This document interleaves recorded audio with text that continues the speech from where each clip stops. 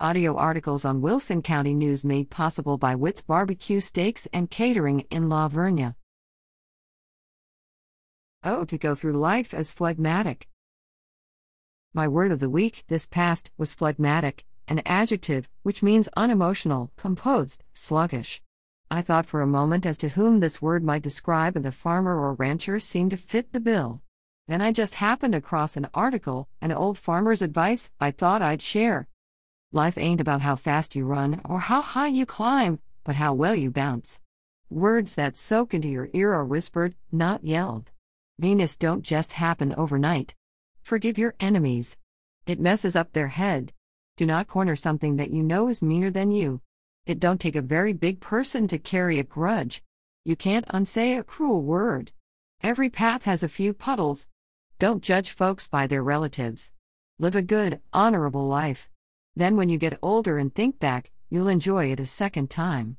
Don't interfere with something that ain't bothering you none. The easiest way to eat cow is while it's still warm, 'cause the colder it gets, the harder it is to swaller. If you find yourself in a hole, the first thing to do is stop digging. Sometimes you get and sometimes you get got. The biggest troublemaker you'll probably ever have to deal with watches you shave every morning. Good judgment comes from experience, and a lot of that comes from bad judgment. Live simple. Love generously. Care deeply. Leave the rest to God. Oh, that we all had the mind of a phlegmatic. John 14:15-21, I would rather live my life as if there is a God, and die to find out there isn't, than live as if there isn't, and die to find out that there is. Albert Camus. There is a disinterest in spiritual matters within our country. People do not attach an importance to morality like they did in the past. Our nation is fading in its description of being a Christian nation, as people were in the habit of naming it in days gone by. What can one do to help re-establish our Christian nation status? First, God must remain in control. I know it often doesn't seem like it.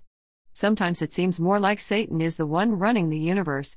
But the creator and sustainer of the universe still reigns from heaven. Ultimately, he will be honored and glorified, whereas sinful mankind will be rendered their due. God will have the final say. Second, remember that the whole world is under the control of the evil one, 1 John 5:19. This statement was true some 2,000 years ago, and it remains an accurate assessment for the world today. The very reason Jesus gave himself for our sins and died on the cross was to rescue us from the present evil age, Galatians 1:4. When we hear about all the ungodliness going on in the society today, we often say to ourselves, yep, it is just as God said it would be. Third, God respects free, moral agency. By this I mean that God created humans as free with the ability to make choices, both good and bad. God will allow people to reject Him and live wicked lives if they so desire.